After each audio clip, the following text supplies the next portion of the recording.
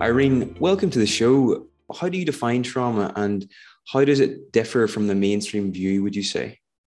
I think that mainstream often hears the word trauma and they think gory, accident, war, horrific abuse, which is accurate. We could say that those are big traumas. So I welcome those definitions because I don't need to, say that's not right.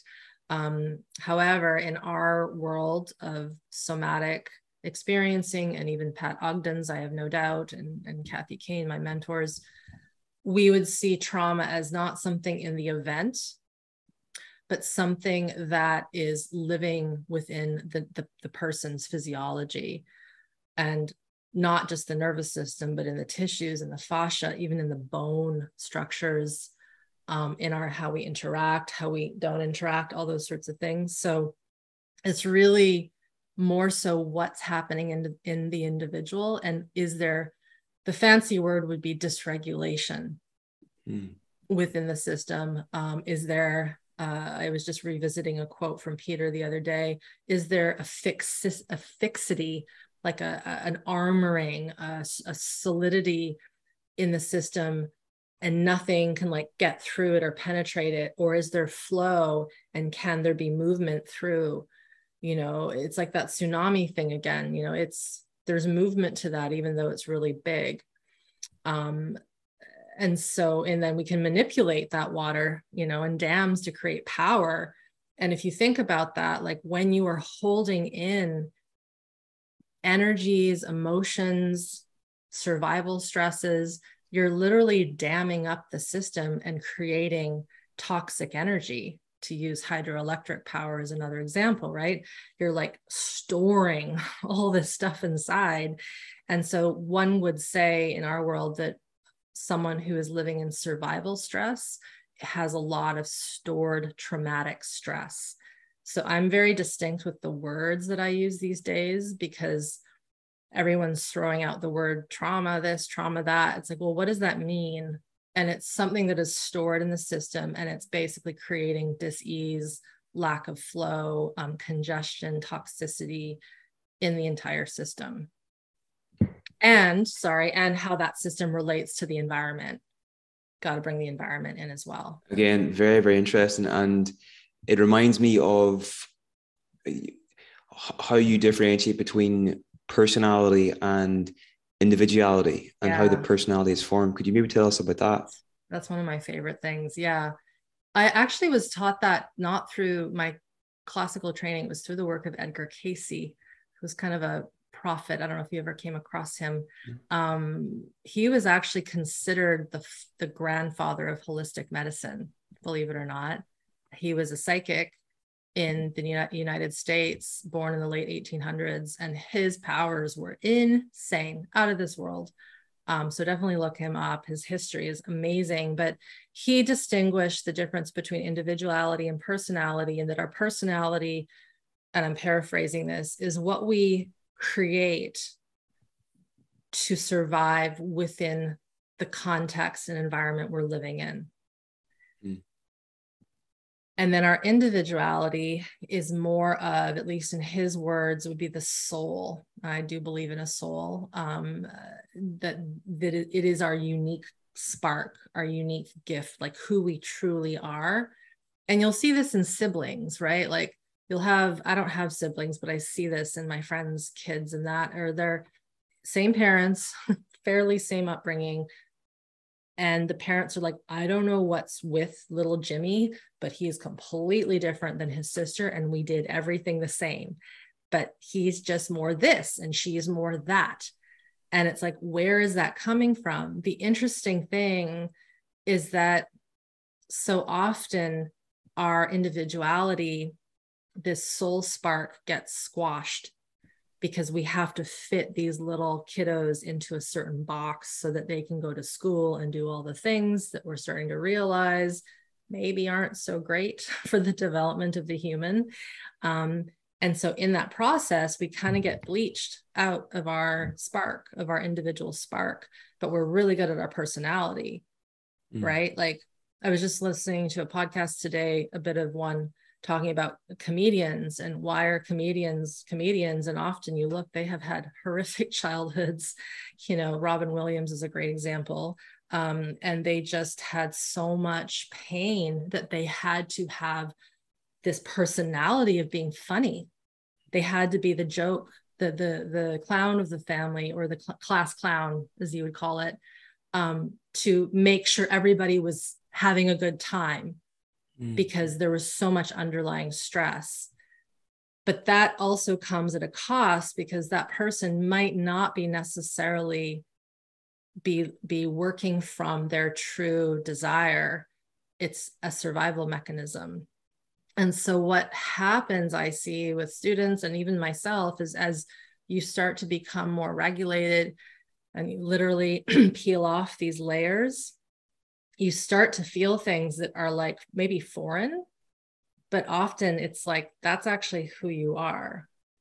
But you didn't know it because you had so much armor, so many masks. It's like that proverbial onion with the layers. It just never ends, right? And so the personality, I think we do need it, because, I'm not going to go to the grocery store, and if I see someone if I see something happening that I don't like, I'm not just going to like scream and do what I want to do, which is like save that child that's being verbally abused.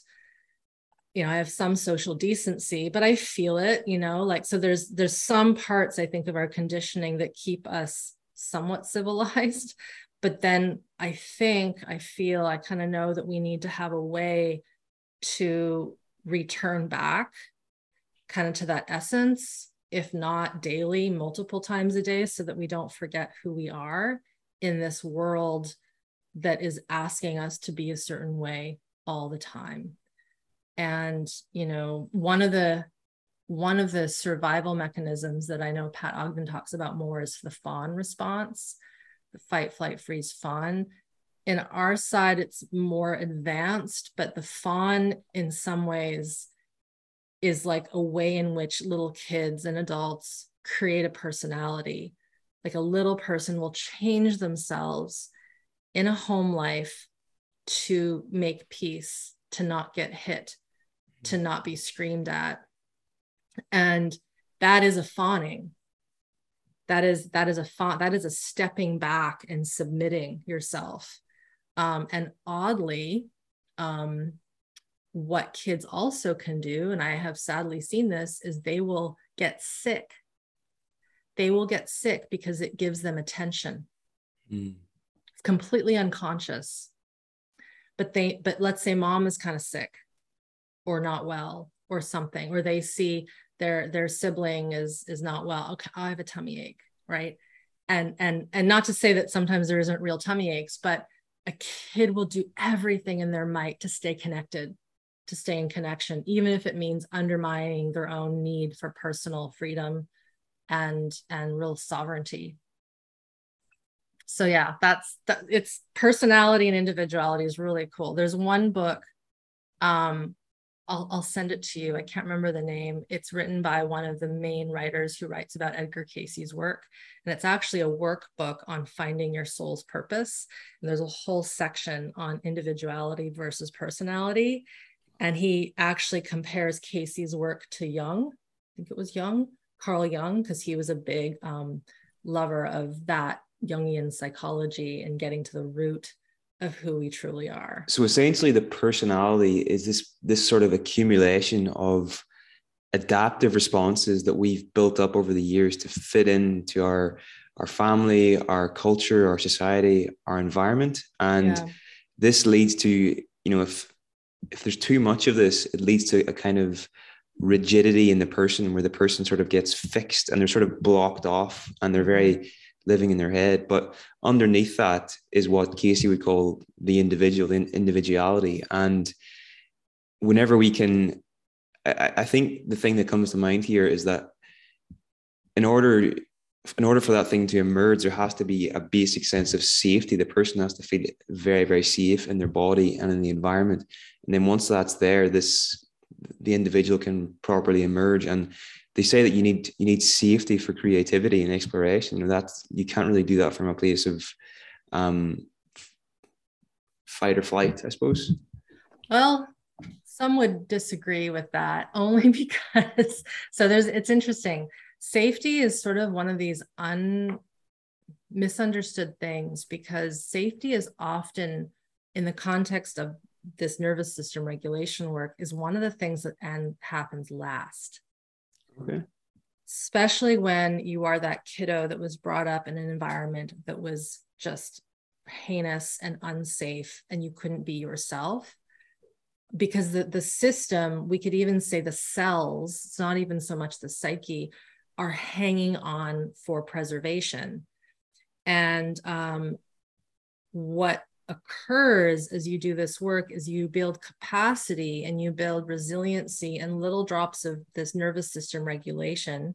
And you know that because your gut's getting better, your immune system, your movement, da da da da.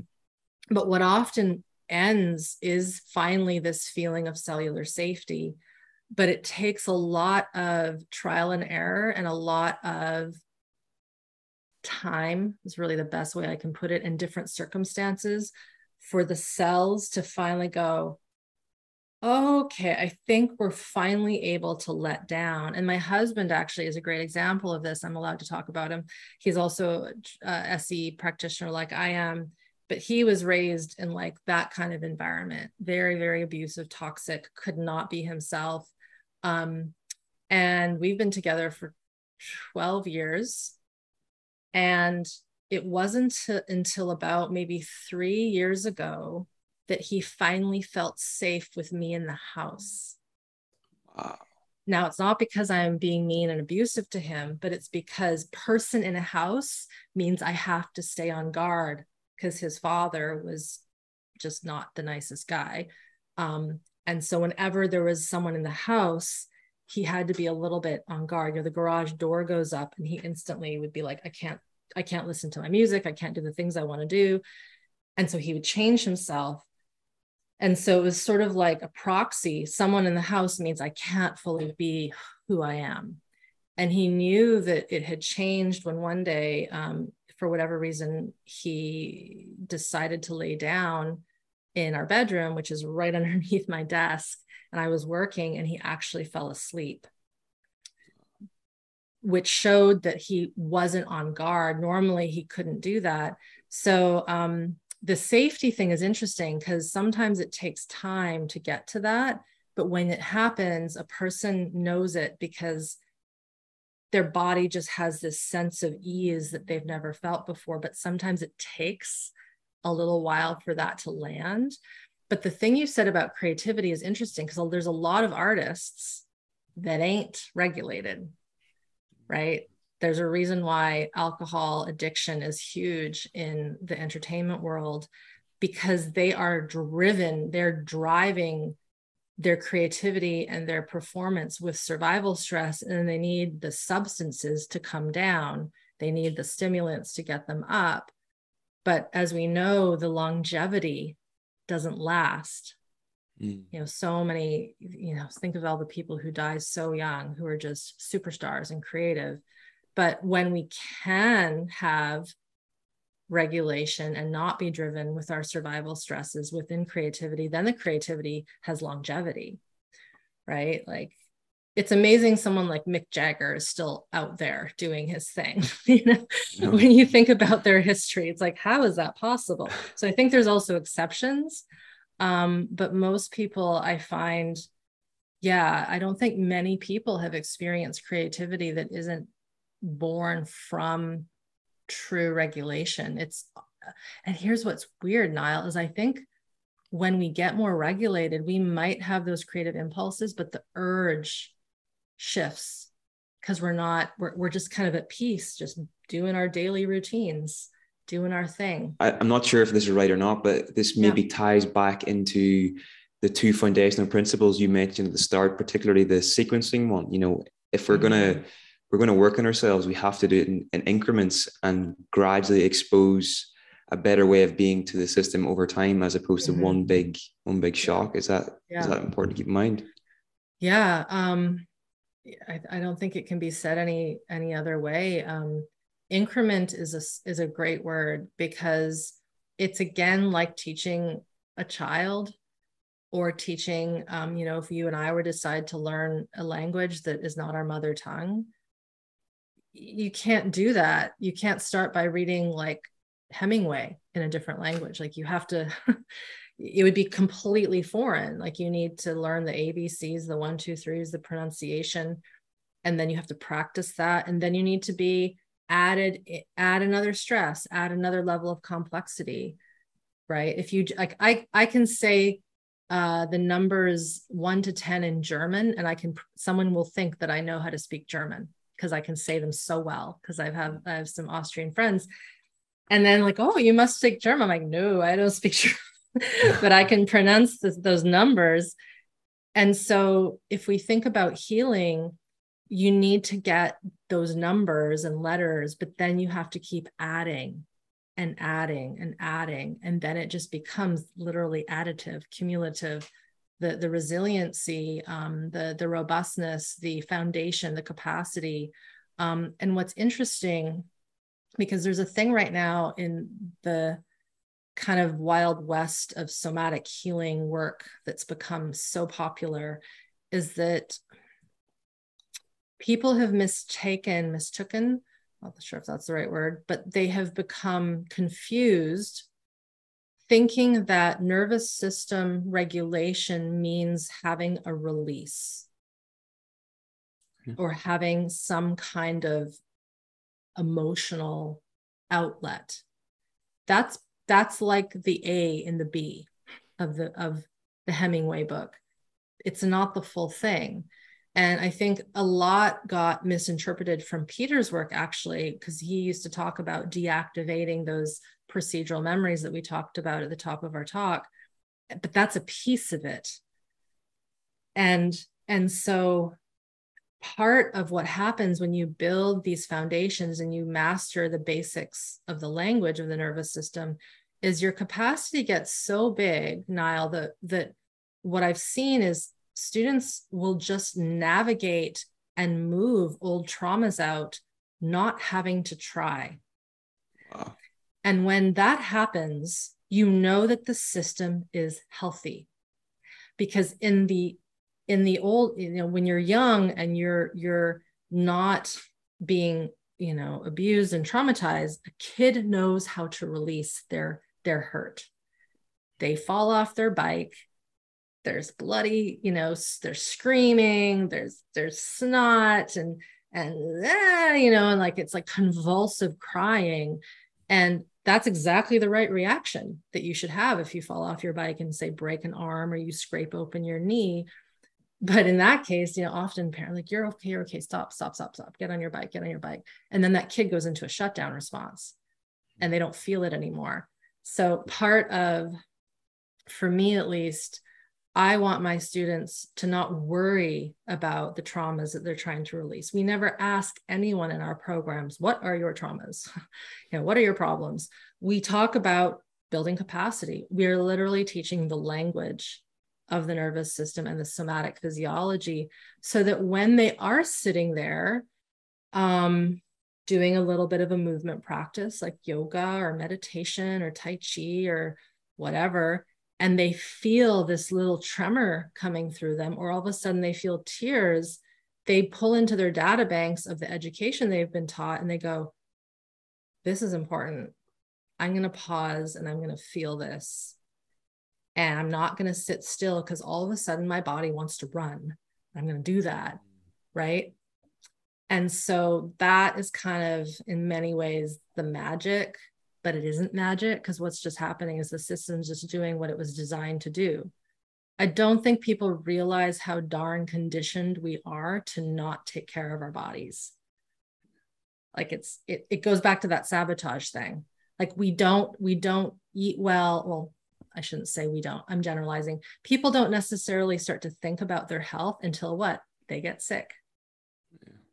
It's like, damn it, I should have been eating more this and that. Now I'm sick. Or I put on 10 pounds or 20 pounds. Like, wow, I better start exercising. So we've got this very backwards way of taking care of ourselves, whereas animals in the wild, they just kind of do it.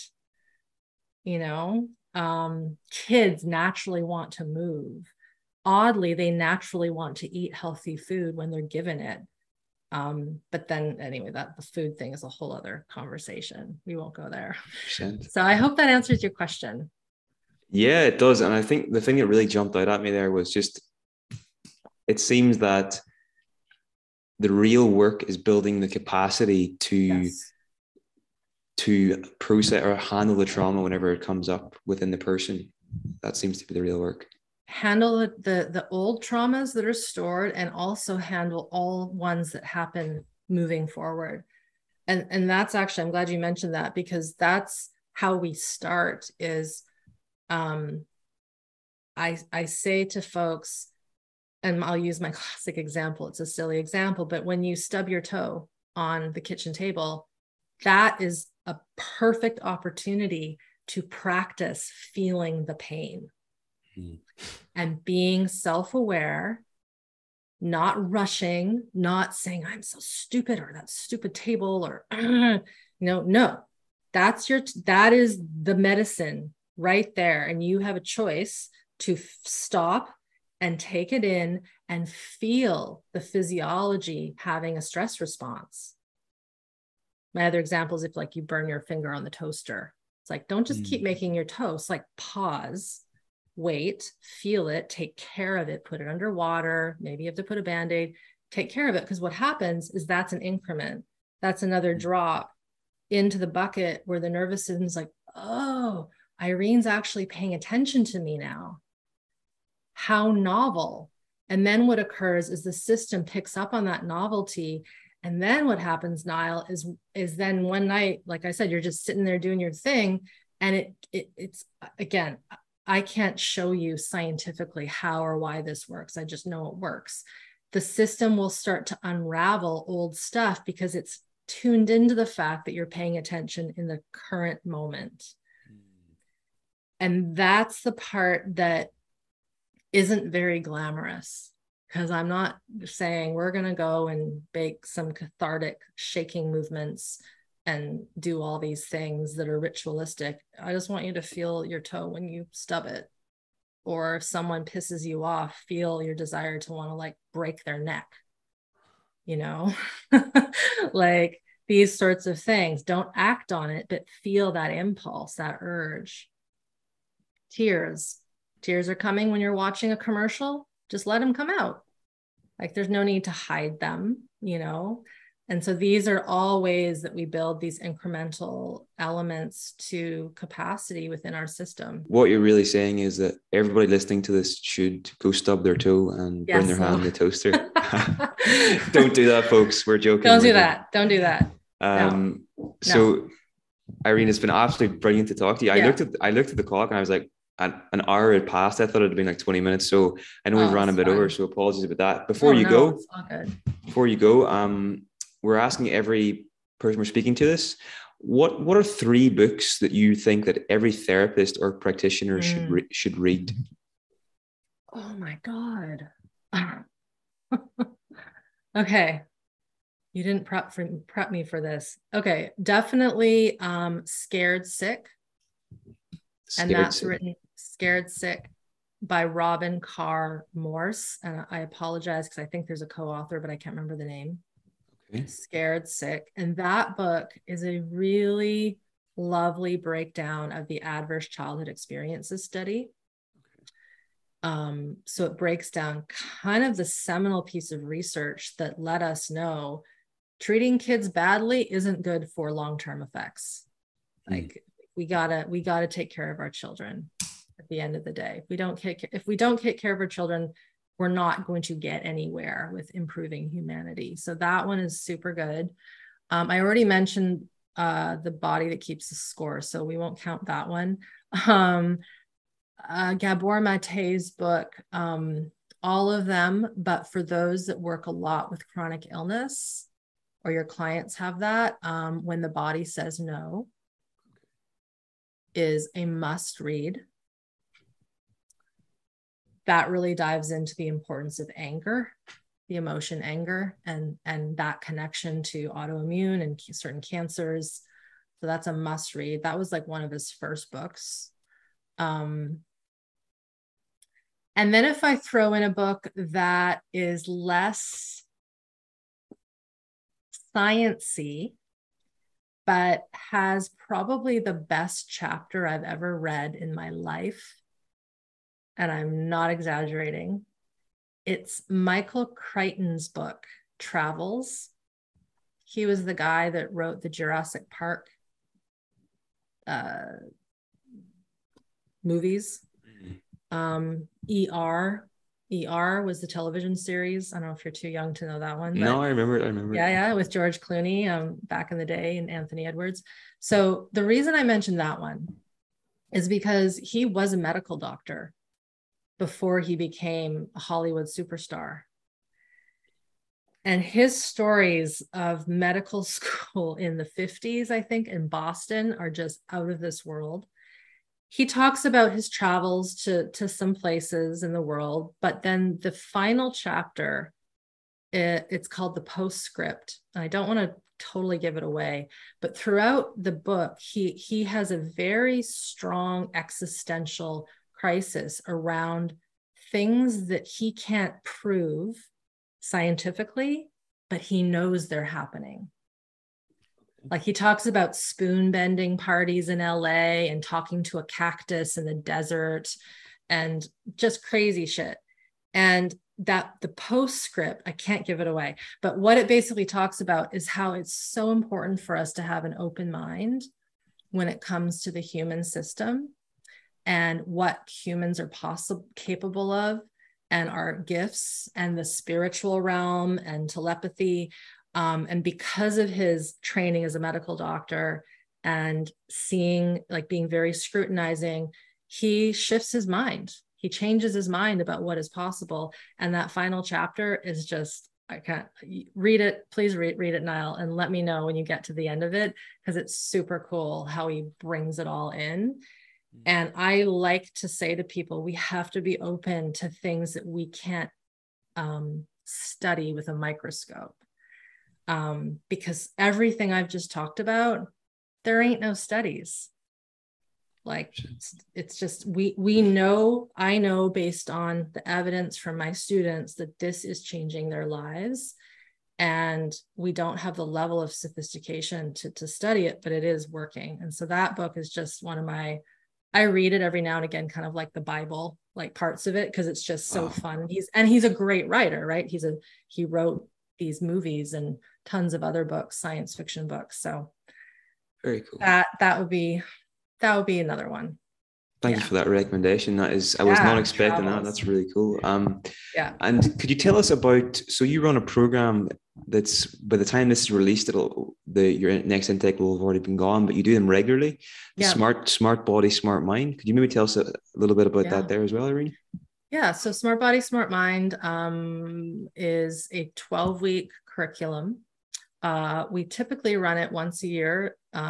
Sometimes we run it twice a year. So usually we run it early March, always. And that program is kind of my work condensed into those 12 modules or those 12 weeks. It is a blend of high-level education through video training with me, training calls, pre-recorded stuff, what I call neurosensory exercises, which are my blend of blending the Feldenkrais, the SE, and the somatic practice all together. And it's sort of like a semester. It's like a university semester of nervous system work for you. It's not a certification program. It's for personal learning and development and healing. And it goes from the basics of learning about general awareness, orienting to the environment, and then we get into working with actually the organs of the body. I mentioned the diaphragms a little while ago, the body, the joints of the body, not from a manipulative sense, but from how you would be worked with if you were to work with a hands-on somatic practitioner trained in what I am trained in. We work with shame and aggression and anger. It's very comprehensive, and it's one of those programs where when you are a member, you're a member for life. So I mean, I'm dating this in September 2022. We're running it for the 12th time. So we've been doing this for a while. We've had thousands of people go through it. We did just do a scientific study, speaking of science, 2 years ago, where we put people through with a neuroscience lab, and we got some positive evidence from it. So that's, that's cool. It takes, 2 years for a science paper to come to fruition. So I'll let you know when that's out. Yeah, and it's governed by me and 10 of my staff who are all trained in somatic experiencing. So we have live forums where people can ask questions and get their answers when we're in session. Yeah, it's a pretty solid course. So I recommend that to everyone, all ages. I think the oldest we have in there is like 80. Wow. And of course, young folk too. Yeah, so Smart Body, Smart Mind. And that was developed because I was in private practice and I was literally knocking my head against the wall because I just wanted to spend hours with my clients teaching them the theory. And that wasn't cost effective for them, time effective for me, because I couldn't work with them if they didn't understand what was happening. And so it was that realization that created homework assignments for my private practice clients, audio exercises where I would record tracking, sensing organs, kidneys, adrenals, all of that, brainstem, vagus nerve. And then one thing led to another, and we just put into a big course. Amazing. So that's Amazing. Smart Body, Smart Mind. We'll link to that in the show notes as well. So Irene, Yeah. But before you go, I just want to say, what strikes me about the work that you're doing here and you've been doing for the past, I don't know, whatever amount of years it's been now, just 10 or 12 on this, or? Well, I started studying somatic experiencing in 2008. Feldenkrais was 2004, and my exercise science stuff was 1994. So it's been 20 years. Quite a while. Okay. So yeah. What I'm getting at is you're essentially helping people to better regulate their nervous systems. And this is going to become, I think, more and more prevalent in society. And what you're contributing to creating a more regulated society, which in turn will be a more compassionate society. People will feel safer and will just look after each other better. So this is so important what you're doing. And it's such a good message to be getting out there. So keep going. And thank you. We're with you on the way, So thanks so much for what you're doing and wish you all the best going forward. Thanks so much, Niall, for having me. Thanks everyone for listening. Thank you for listening, and I hope you enjoyed the show. If you'd like to hear the full version, you can do so with the Weekend University Premium membership. This gets you access to our master library of over 230 talks and interviews with the world's leading psychologists, professors, and authors, as well as transcripts, CPD certification, quizzes, and unlimited access to the recordings from our annual conferences. For more information, please go to theweekenduniversity.com/membership.